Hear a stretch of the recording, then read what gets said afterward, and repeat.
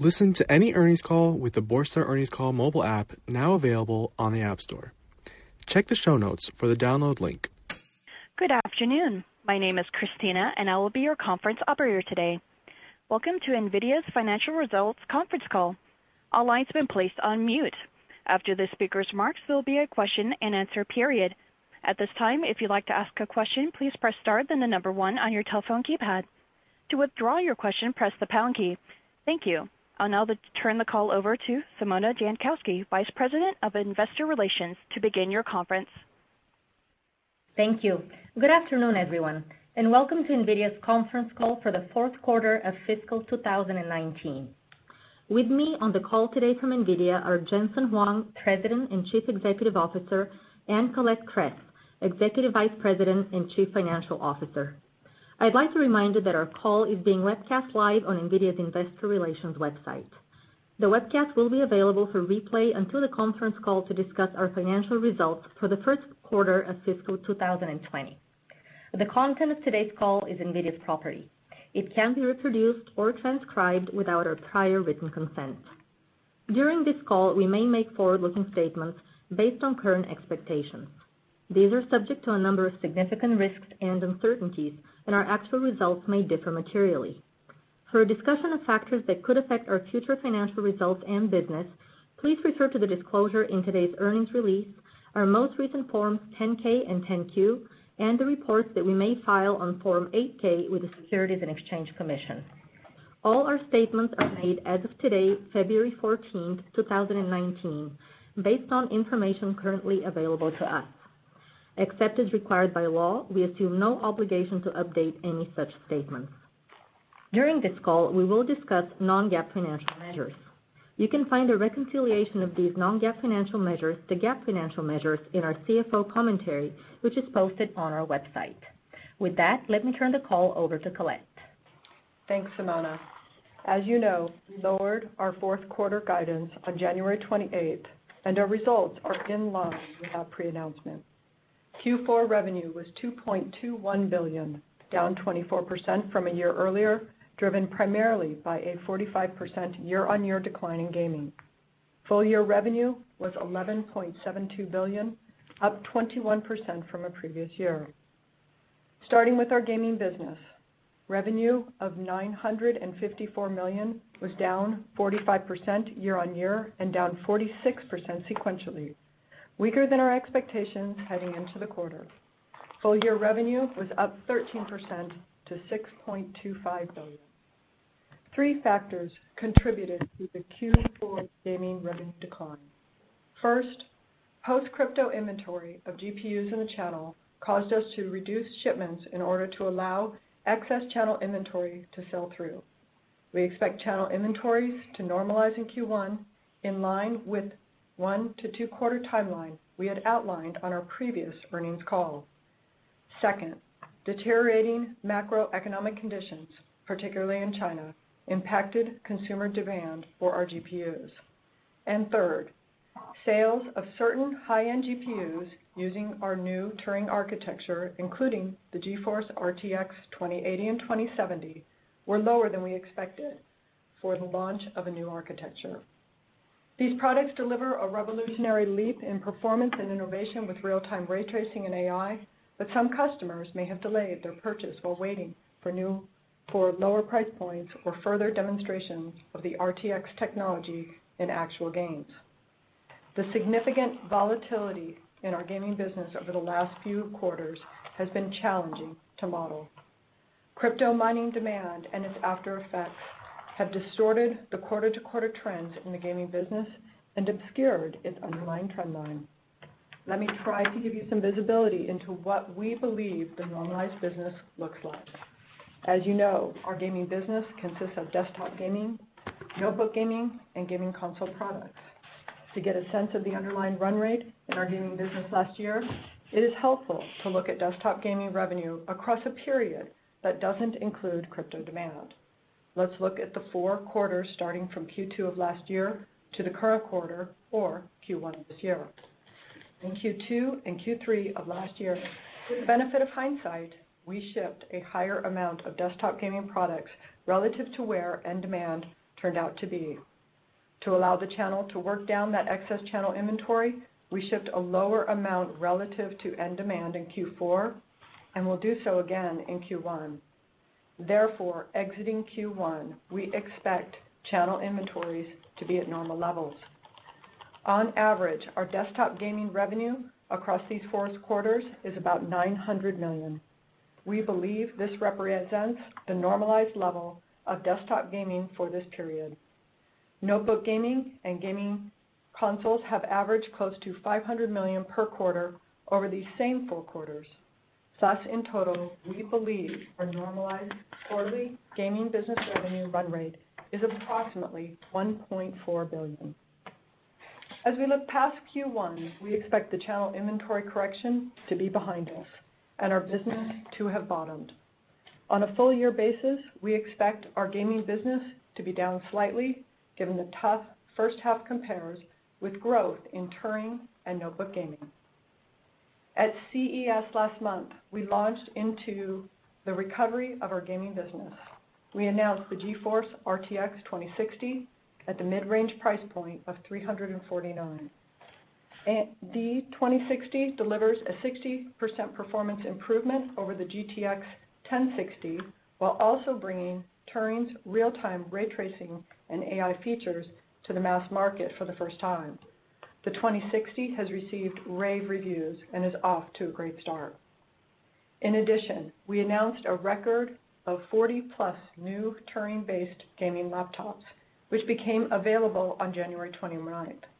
This is more than double the number of GeForce-powered notebooks in the market last year. Featuring the energy efficiency of the Turing architecture, thin and light laptops are able to deliver the performance of desktop gaming PCs. We expect GeForce laptops to continue to be the fastest growing segment of gaming. We are also pleased to see growing momentum in the RTX ecosystem as more game developers are creating content to take advantage of the Turing architecture's amazing capabilities. Just this week, DLSS technology is becoming available in 2 blockbuster games, Battlefield 5 and Metro Exodus, and Anthem coming soon. In addition, at CES, Justice and Atomic Heart showed demos featuring ray tracing and DLSS, and a large pipeline of games plan to integrate RTX technology.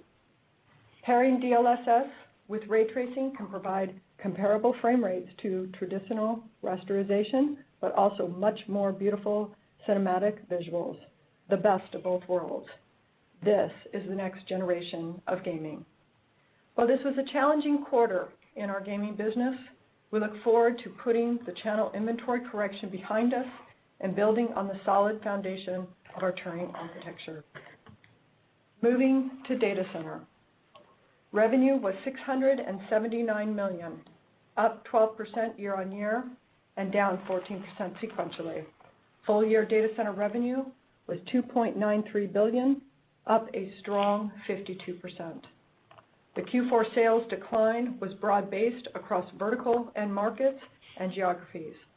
As the quarter progressed, customers around the world became increasingly cautious due to rising economic uncertainty, and a number of deals did not close in January.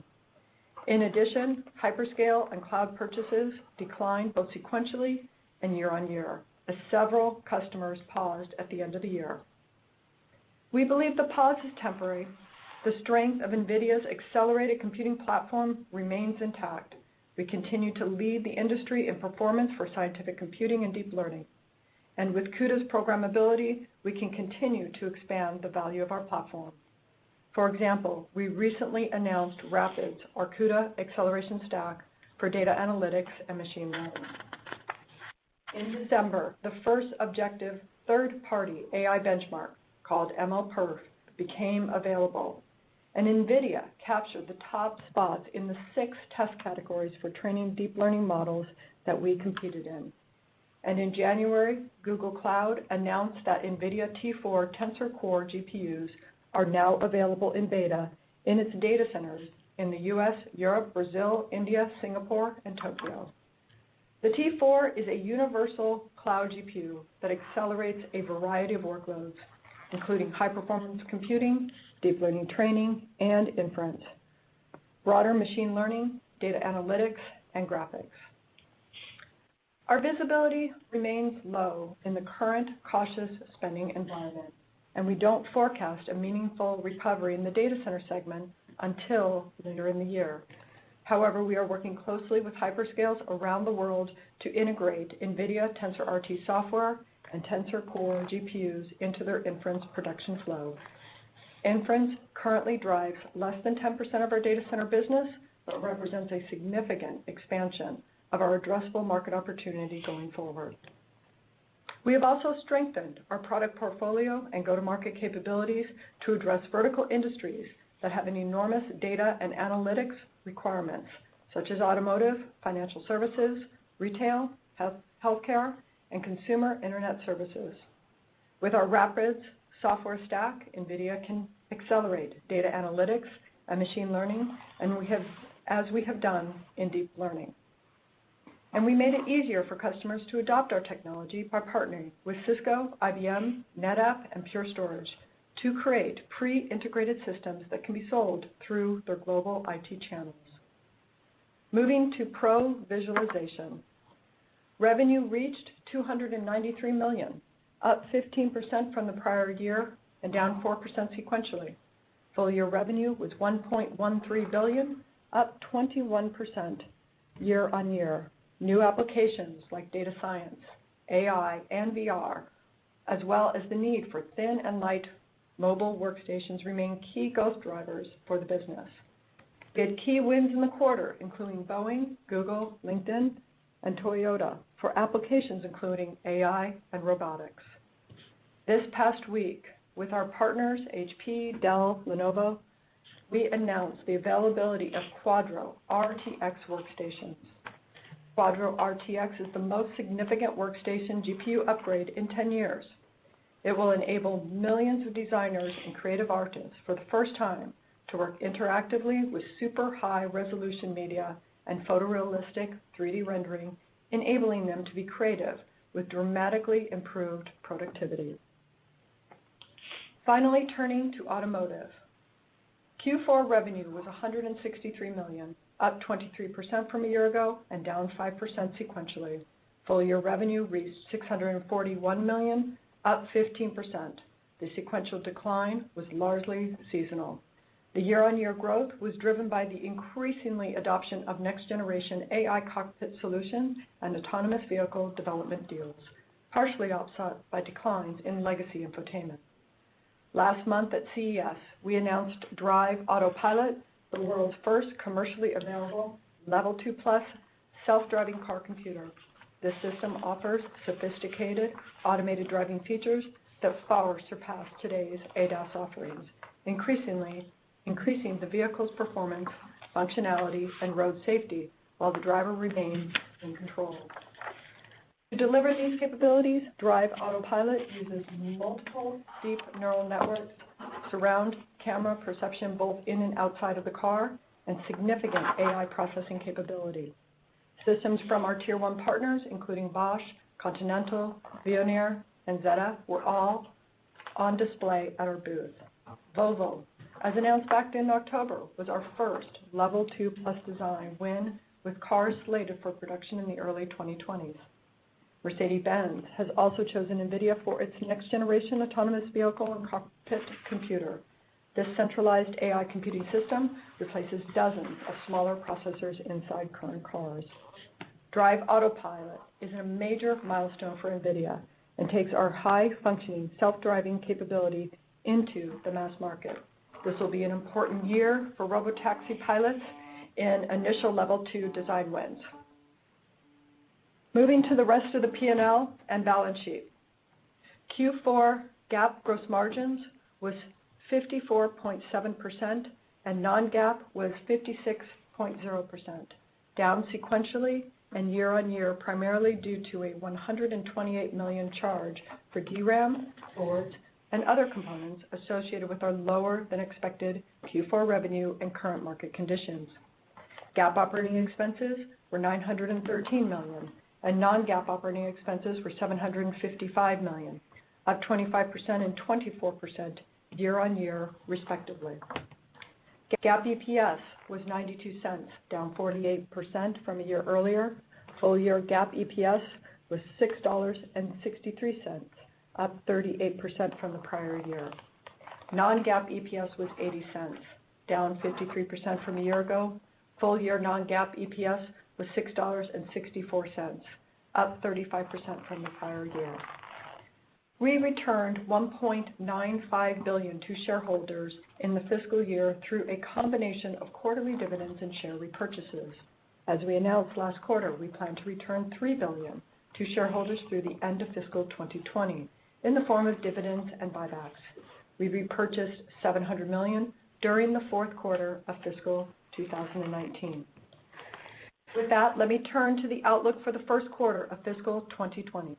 We expect revenue to be $2.2 billion, plus or minus 2%. GAAP and non-GAAP gross margins are expected to be 58.8% and 59%, respectively, plus or minus 50 basis points. GAAP and non-GAAP operating expenses are expected to be approximately $930 million and $755 million, respectively. GAAP and non-GAAP OI&E are both expected to be an income of $20 million. GAAP and non-GAAP tax rates are both expected to be 10%, plus or minus 1%, excluding discrete items. Capital expenditures are expected to be approximately $150 million to $170 million. For fiscal 2020, we expect Q1 to mark the bottom as we pass the inventory correction in gaming. We expect total revenue for the year to be flat to down slightly, with growth in our 4 end markets, compensating for the absence of crypto revenue and the excess selling from last year. We plan to grow OpEx in the high single digits this year, and we continue to invest in our focused growth areas of graphics, AI, and self-driving cars. Further financial details are included in the CFO commentary, and other information is available on our IR website. In closing, I'd like to highlight upcoming events for the financial community. We'll be presenting at the Morgan Stanley Technology, Media, and Telecom Conference on February 26th, and our next earnings call to discuss our financial results for the quarter of fiscal 2020 take place on May 15th. We will now open the call for questions. Operator, would you please take the questions? Thank you. And at this time, if you'd like to ask a question, please press star then the number 1 on your telephone keypad.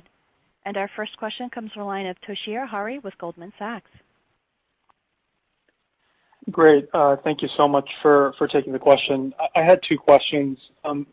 First, Colette, you talked about the weakness you saw in the 2070 and the 2080 in the quarter. I guess this question's more for Jensen. Are you concerned at all about your ability to convince and incentivize gamers to upgrade, or, as Colette pointed out, it's more of a timing thing? And the second question is, inventory was up on the balance sheet. Colette, if you can just provide some color there and expectations going forward. Thank you. Yeah, Toshiya. When we launched the 2070 and 2080, it was the first time we've ever launched a new generation where the only available SKUs were very high-end. And in addition to that, the early boards that came out into the marketplace were the special edition and the overclocked versions, and the MSRP versions didn't show up for some short time after, so a couple of months after. And so the conditions weren't ideal, if you will. Now, we weren't able to launch into the mainstream segment with 2060 for all the reasons that I think everybody understands now. And so I think that the situation wasn't ideal. When you take a look at our situation, though, every single graphics card had the best performance at its price point, and it remains so today. And I think that right out of the box, it delivered excellent performance. It is true that everybody was hoping to see more games with RTX on day one, but it's such a new technology with ray tracing and AI for image processing that it's only really possible to make available with new games, which is tied to the schedules of new games. And now they're starting to come out. Battlefield 5, Metro Exodus.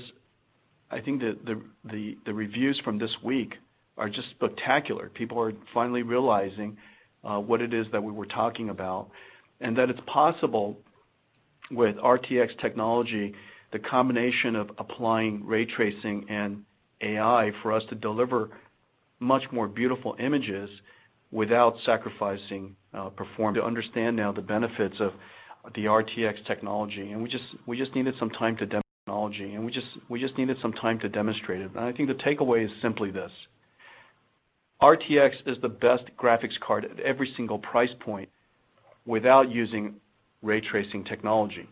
And for new games that are coming out, each one of the new games that come out in the future will apply ray tracing or work with developers to apply ray tracing technology. I think everybody agrees that it's surely the next generation. And then probably one of the biggest stories that came out just last week is Unreal Engine and Unity. Both of the game engines are going to incorporate RTX and ray tracing technology in the engine itself. And so all future games in the future will be able to take advantage of that.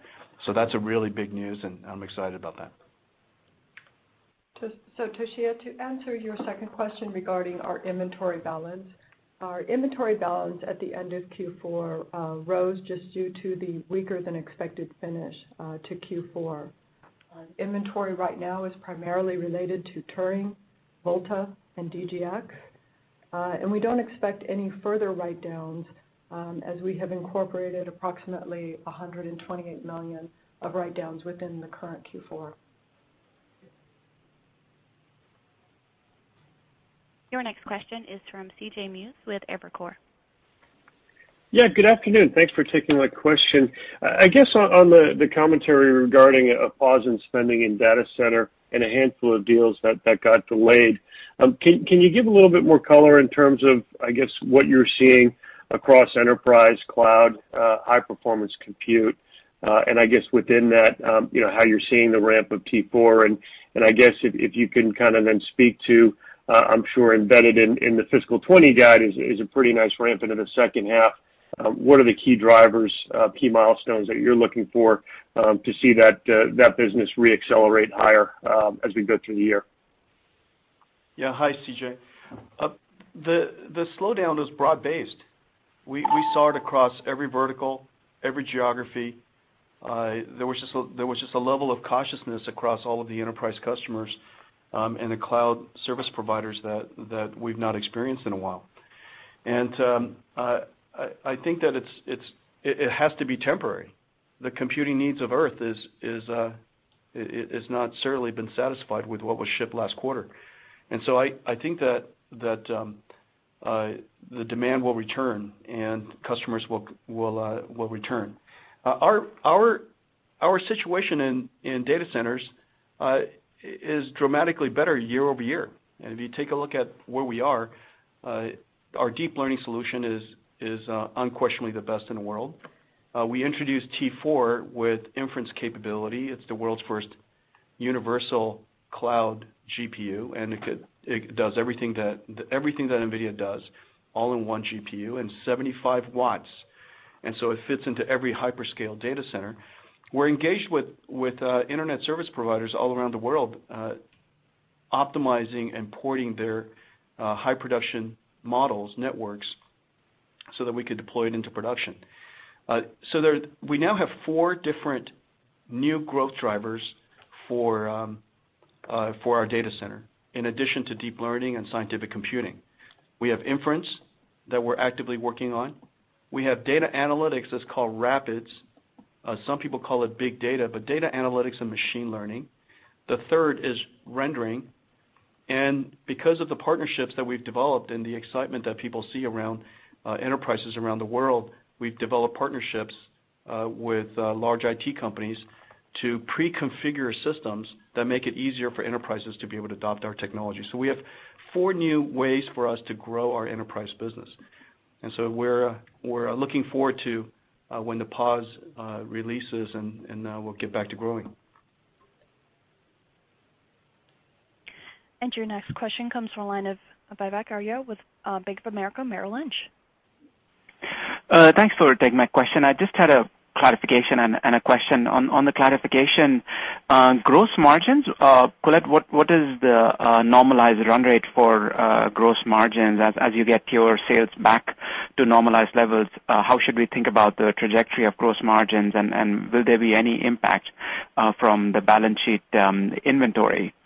And then on the question, Jensen, can you give us more reassurance that gaming is still a growth business? That I understand that over the last year there's been a lot of confusion, there's been macro issues, but if you look at the number of gamers and the mix of products that they're buying, so essentially the sell-through to gamers, has that been on an upward trajectory? And as part of that, when do you think we could see Turing exceed the demand you saw for Pascal? Thank you. So I'll go first. Thanks for the question. On gross margin, our gross margin, the largest contributor to our absolute gross margin was really just the mix of our products. The mix of our products based on our market platforms, but also the mix of our products even within data center as well as within gaming. We provided guidance for Q1, which has a good level of confidence from us, and we'll see how it goes from there. Hi, Vivek. The fundamentals of gaming has not changed. There are more gamers than ever. Games are better than ever.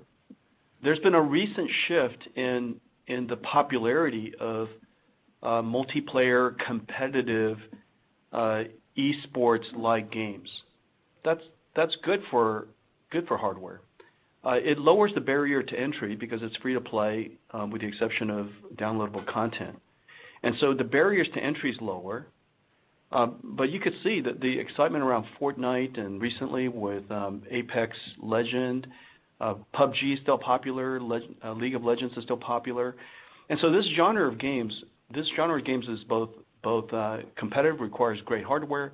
It attracts a lot more players because it's social and you want to play with your friends, and it's much stickier because it happens to be social. It happens to be a game where you have to play with a whole bunch of other people, and so I think that gaming is vibrant as ever before. If you take the methodology that Colette described earlier, and you averaged out our underlying gaming business, and you compare that to a year before, surely it grew.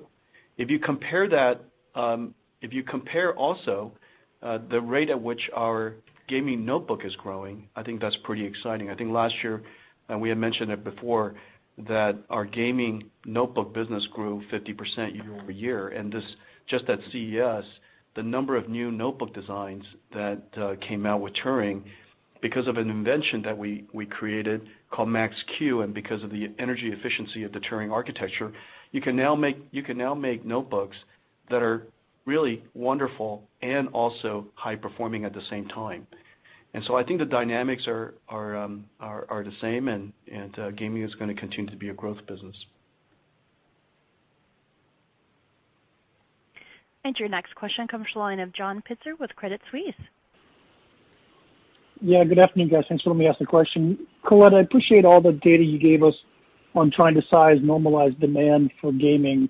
What I have to ask, though, is if you're still going through channel inventory work down in fiscal first quarter, it seems like to hit your full-year guide, the expectation is for gaming revenue to accelerate well above that normalized level you talked about. One, am I doing the math right?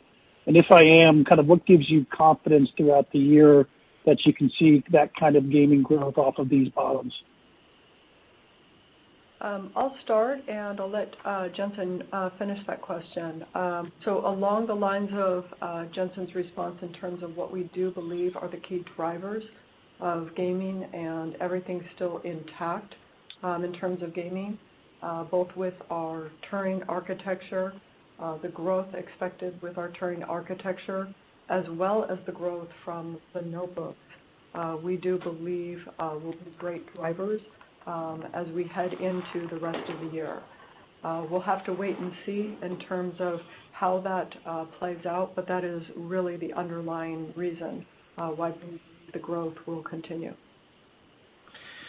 Yeah, I think your math isn't wrong. The part that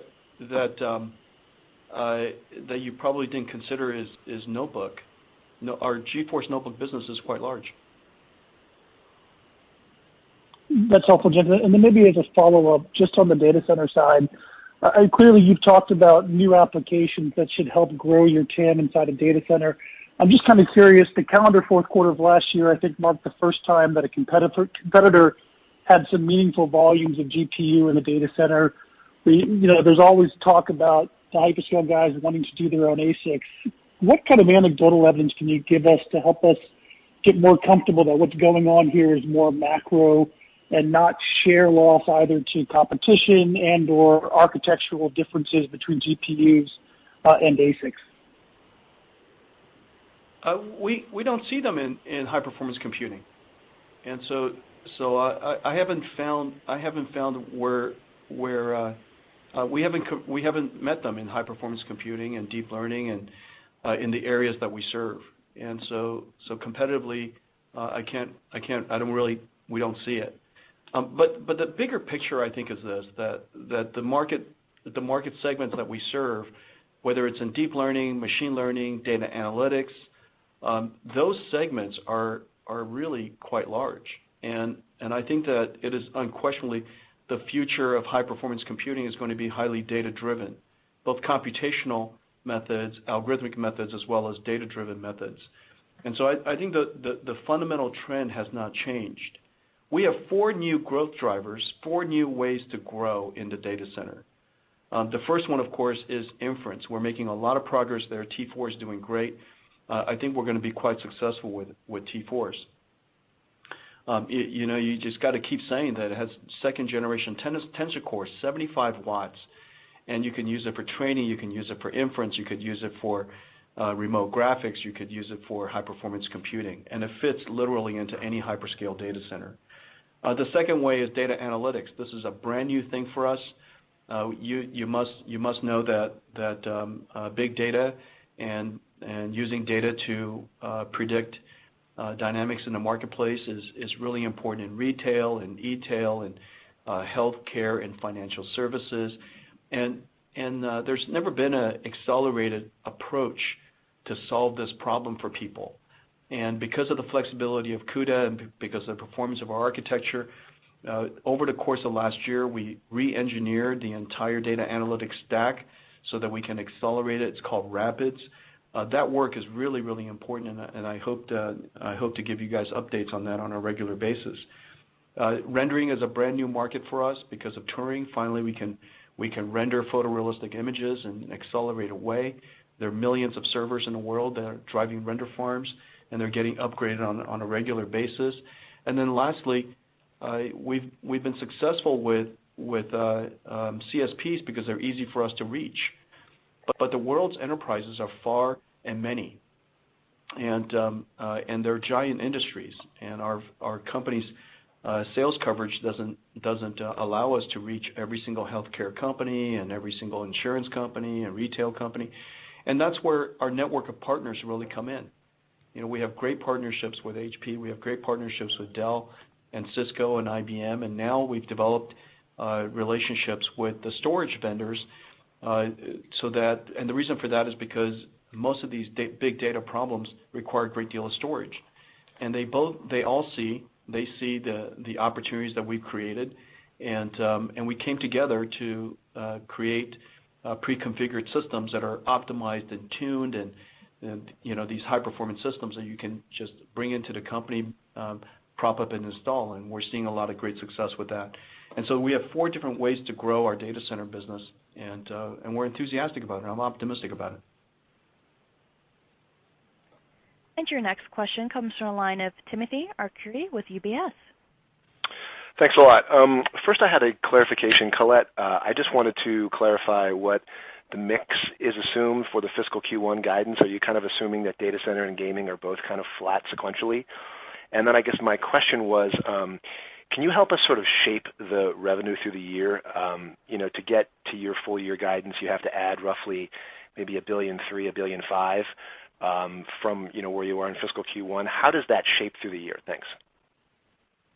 Yeah, our guidance for the next quarter is a makeup of many different types of options across our market segment platforms. We feel confident in terms of that roll-up as we provide the guidance today, and we'll just have to see how that ends out. With the expectation that we will be flat or slightly down for the full year, you are correct in some pace that we're going to have to build up to that over the course of the several next quarters. Likely, the second half of the year will definitely be stronger than the first half of the year, and that is our expectation at this time. Yeah, Tim, one of the things to keep in mind is that we have 4 growth drivers. We have 4 growth businesses. Our data center business is growing. It's unquestionably that our footprint is larger than ever. Our ProViz business is growing. Our workstation business now has 3 ways to grow. One is rendering. The second is data scientists are now a workstation customer. That has never happened before. And our software stack with Turing turns a workstation into an ideal data science workstation.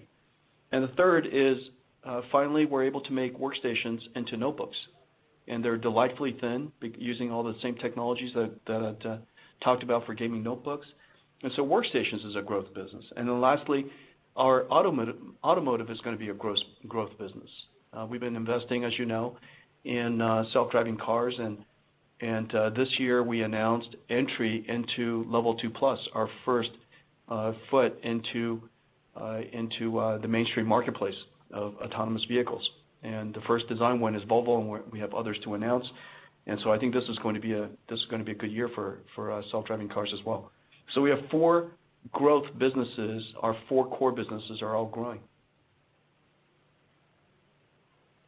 And your next question comes from Stacy Rasgon with Bernstein Research. Hi guys, thanks for taking my questions.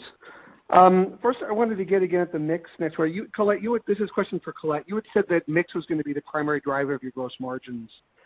And I know that sequentially they're up, but if I correct for the inventory write-down in Q4, the normalized gross margin this quarter was 61.7, and so you're guiding it to 59, so it's down 270 basis points sequentially on flat revenues. So do I take from that guidance that that's an indicator of the mix between the businesses that's the primary driver of that gross margin degradation, or is there something else going on that we should be aware of?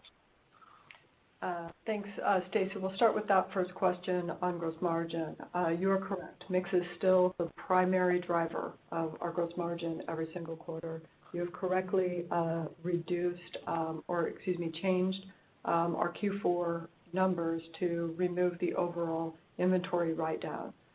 So when you look at Q1, there is a mix around our products that we plan on shipping by platforms, but also within our gaming business and within our data center business. We also have different gross margins that will influence. This is our best estimate that we have at this time, and we'll see at the end of the quarter. So what do you think the bigger, between those two, whether it's intra-business mix or inter-business mix, between the businesses or within the businesses, which one of those is the biggest driver of the gross margin degradation sequentially into Q1? I think it's more on the inter pieces. Now keep in mind our Q4 has a very low percentage of gaming as a total in terms of there, and then a different mix within there as we move to the next quarter as well. So you think it's the mix between the businesses with then, like you said, inter, is that mix between the businesses that you think is the bigger driver then? The mix of the intra, both within these segments as well as between the segments. Okay, thank you. For my follow-up, Jensen, you and Colette, I guess you mentioned data center was growing, but if I've got full year revenues sort of flat to down slightly, and I've got gaming revenues down a bit, like you said, and I have ProViz and auto growing, it's kind of really hard for me within the envelope of that guidance to get data center growing much, if at all. I mean, it could even be down within that. I mean, how are you thinking about the idea of data center growing within the context of the full year guidance that you've given? Well, in the short term, in the near term, we have relatively limited visibility. We don't think it's going to remain this way. And with a little bit of tailwind, I think we could have a fairly good year. And so we'll just see how it turns out. This is our year guidance for now, and we'll update you as we go. The fundamental dynamics doesn't change. The fact of the matter is the world needs more computing, and a lot of that computing is related to machine learning, data analytics, deep learning. It's related to the things that we're working on.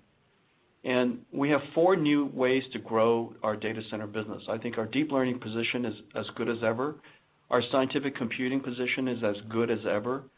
And we have 4 new ways to grow. We have inference, we have data analytics and machine learning, we have rendering, and now we're taking that entire stack to the enterprise. And so I think we have the right strategy. We have the best platform, and the utilization, the utility of it is really fantastic. And so with a little bit of tailwind, I think we could have a fairly good year, and we'll just report it as we go. And your next question comes from the line of Joe Moore with Morgan Stanley. Great, thank you. I wanted to ask about, again, competition in data center.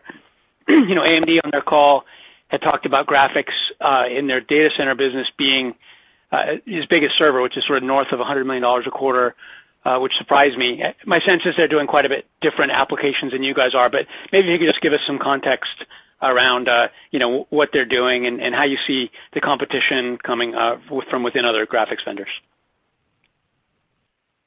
Our data center business is really focused on computing, and we don't see anybody.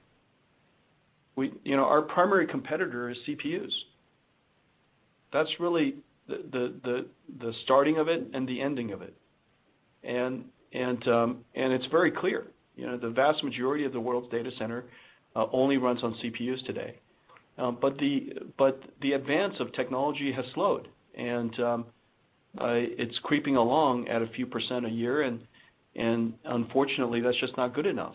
And so either data centers are going to continue to increase in CapEx, or they're going to have to find a new approach. And I think people are fairly enthusiastic about accelerated computing, and I think our position is really quite good. And so I would say that those are largely the positions. If you think about competitively comparing our GPU to a competitor's latest GPU, I think the expectation was really high, and didn't turn out quite that way. I think we've established that the Turing energy efficiency is much better. I think we've established that NVIDIA's Tensor Core architecture, as a result, allows our Volta to be 4 times the performance of the highest end of the alternative. And the T4 is 1/4 the power at the same performance. And so the benefit of having great architectural advantage, a really rich software stack, and an engineering that resulted in the energy efficiency that we've achieved, generation in, generation out. I think those are really great advantages. And then lastly, because of the broad reach of our architecture, an OEM or a cloud service provider can adopt our architecture, and the utility of it's going to be greater because there's just a lot more applications. And the best way to reduce cost for any utility is to increase its utility. And I think that our position there is really strong, as you could imagine. And your next question comes from the line of Matt Ramsey with Cowen. Thank you very much. Good afternoon. I have just a couple of questions. The first one, Jensen, it seemed like the Turing platform is delivering some amazing results, but as you talked about, relying on some new software features to do it. I wonder if you might talk about any steps you're taking in the roadmap to really upgrade performance for the installed base of games, given the time that it might take for some of those software features to roll out. And then secondly, you noted in the pre-announcement something about the write-down having to do with DRAM, and obviously that commodity pricing has been volatile. Colette, is there anything you can talk about how big of an effect that might have on the business, and on pricing overall? Thank you. Yeah, thanks a lot, Matt. First of all, the Turing architecture is the highest performing architecture at every single price point, and it's a big jump from our last generation in every single way. Without ray tracing, the Turing architecture is the first GPU to do concurrent floating point and integer operations at the same time. The instruction per clock of the Turing processor is so much better than our last generation, so much better than what's available in the marketplace. The cache architecture is a big improvement, and you can just see it in all of the existing games. If you just measure the existing games without touching anything, Turing gives you a big boost. And that's before we talked about ray tracing. And we've already spoken about ray tracing earlier, Matt, and we know that every single game that are coming out, we're working with the developers to incorporate RTX technology, and a very, very big deal. Both Epic with Unreal Engine and Unity Engine are going to incorporate ray tracing. It is very, very clear that the next generation of computer graphics is ray tracing, and all of the work that we've done with RTX to move the industry forward is well worth it. But remember, that's just the graphics part of Turing. Turing comes with it several new opportunities for growth for us. The first is, of course, advancing games. Advancing games for notebooks, advancing computer graphics, photorealistic rendering for film, all the work that we've done with Tensor Core that we just talked about. It's our second generation Tensor Core, making it great for training as well as inference, a big leap for us for inference. And then lastly, all of the work that we're doing for data analytics and machine learning will take advantage of all of the capabilities of Turing. And so Turing is a big deal for us, and that's one of the reasons why it's, last year was so busy for us as we put Turing into workstations, into data centers, into clouds, into rendering, into video games. And so Turing is really a gigantic leap for us architecturally. We're really excited about it. It's just, I think the turbulent Q4 kind of overshadowed all of it, but in the final analysis, I think Turing was a home run for us. And to also answer your question regarding DRAM prices, yes, they have definitely been volatile over the historical period. It is great to see them coming down in price. Over the long term, yes, that is beneficial to us from a gross margin perspective.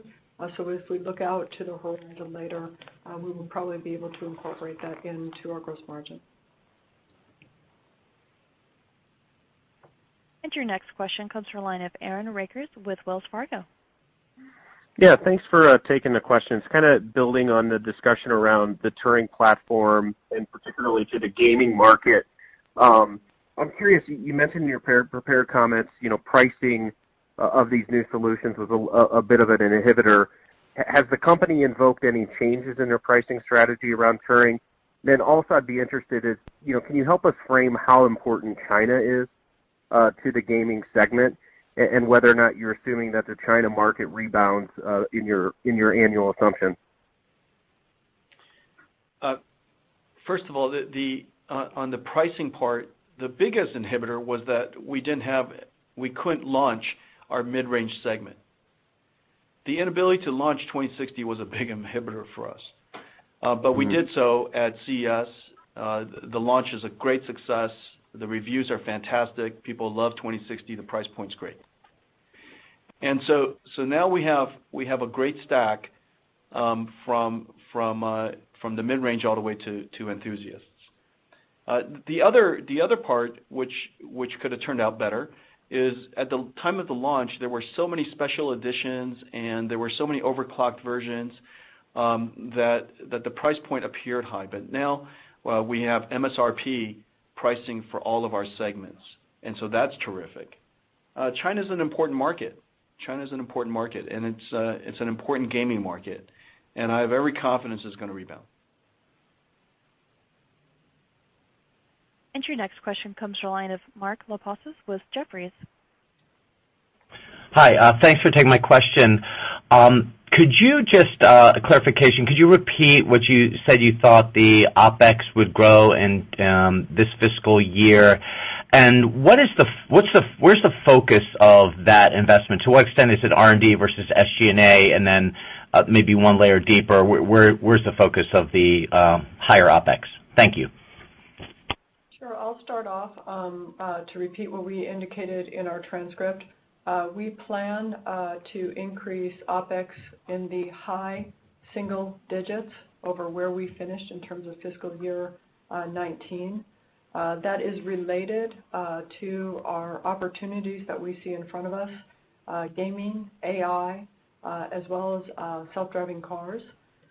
Our focus in terms of investment, we are a very R&D heavy, significant company, but there are investments across the board, both in R&D as well as what we need in terms of go-to-market strategies to obtain these hard markets in front of us.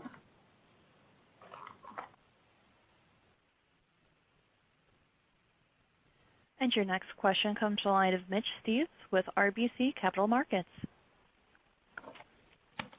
Hey guys, thanks for taking my question. So I don't want to poke too many holes on the memory side and the downturn in gaming due to the crypto inventory, but if I think about kind of the gross margin profile, you guys almost reached 65%. So if I look out, let's call it a year or even let's call it 18 months to make it a more of a kind of a long-term target, is there any reason why you guys can't get back up to kind of the mid-60s level?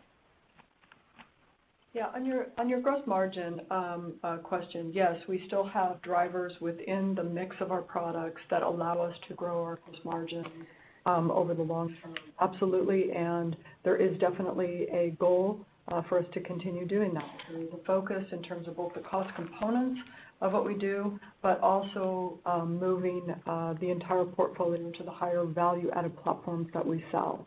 So over the long term, absolutely, all of those things are still in place and intact that we can do. And we'll look quarter to quarter to give the best guidance that we can to help you see that.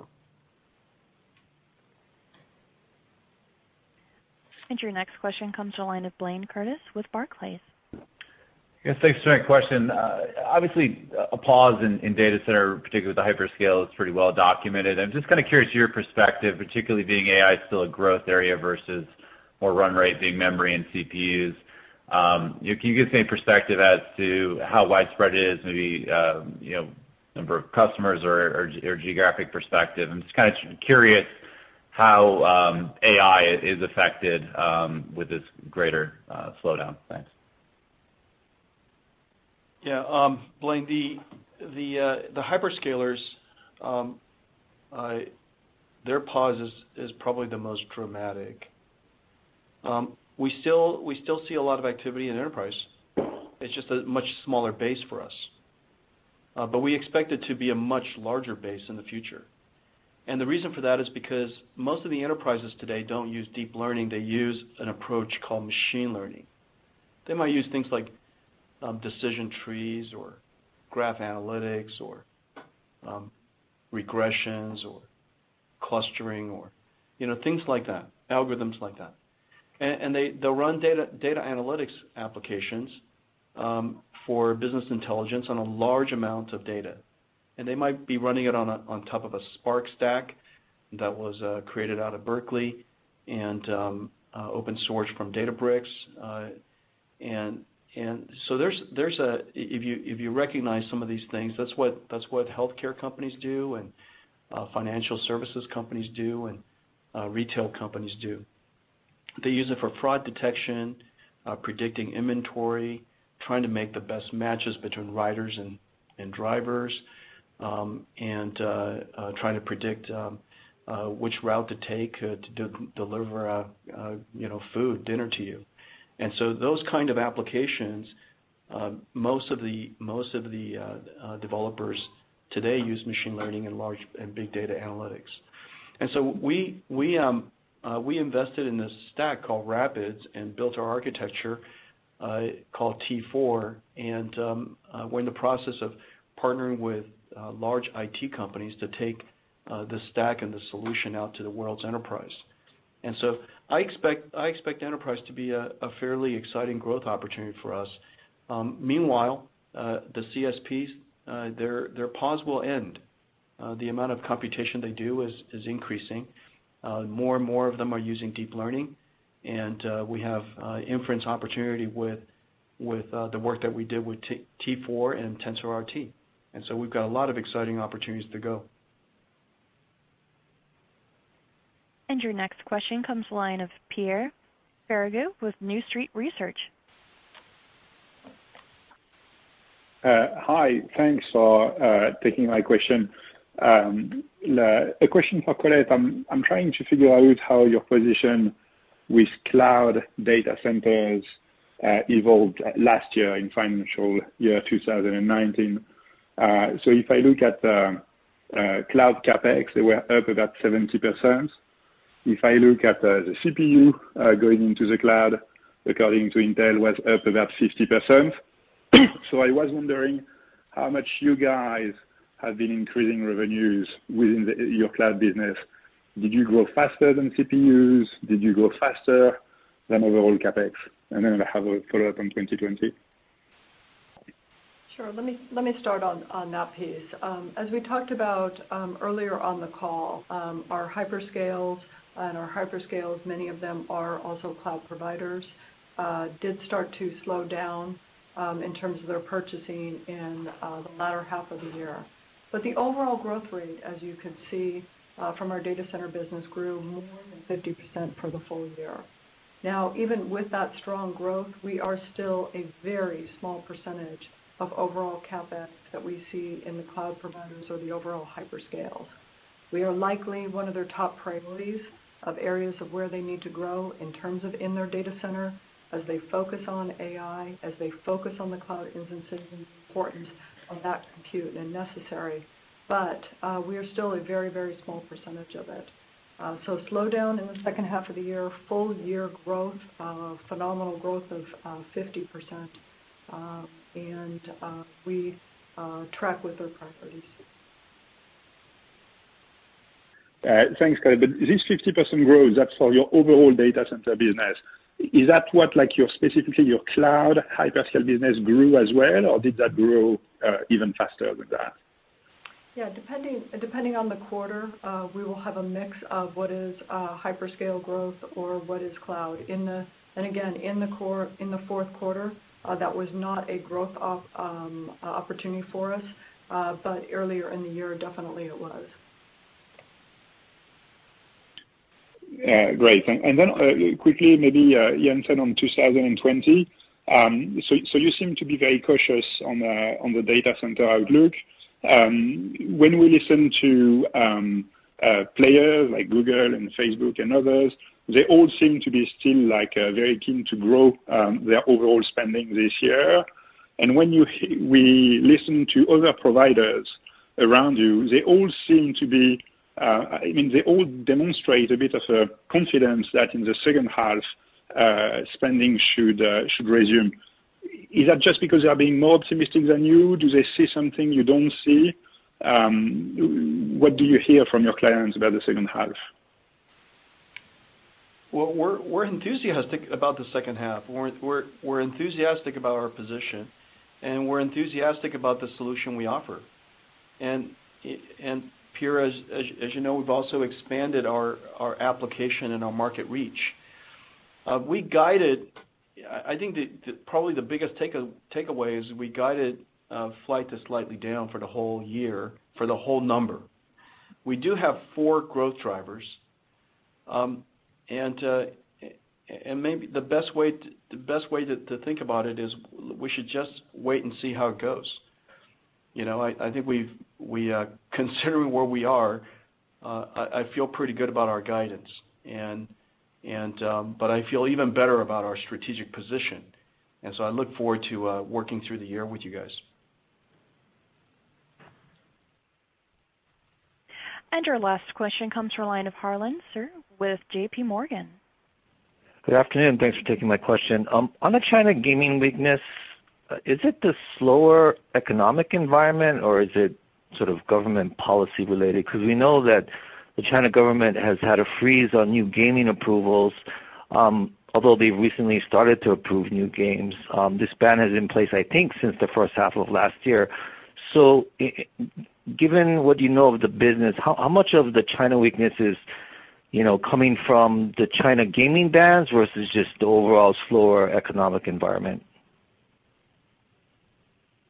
I don't know that we could tease that apart, Harlan. We just know that China, the consumer market, is relatively slow towards the end of the year, but the China economy is in the final analysis a growth economy, and so we're looking forward to it recovering. And gaming is one of the most important pastimes of that culture. And so I'm excited about our prospects there. All the things that we're seeing in the near term, Colette has done a really good job describing. And as we leave the bottom and leave this inventory issue behind us, we're super well positioned. We have a full stack of RTX. The Turing architecture is fantastic.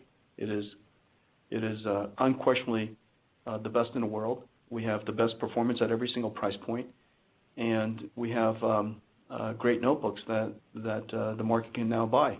And so I'm looking forward to reporting our status with you guys as the year goes on. It should be a good year. Thank you. I will now turn the call back over to Jensen for any closing remarks. 2018 was a record year, but it was a disappointing finish. This quarter, we expect to put the channel inventory issue behind us and get back on track. As the pioneer of accelerated computing, our position is unique and strong, and the opportunities ahead in graphics, high-performance computing, AI, and autonomous machines remain enormous. We are as enthusiastic about these growth opportunities as ever. Thanks, everyone, for joining us today. And this concludes today's conference call. You may now disconnect.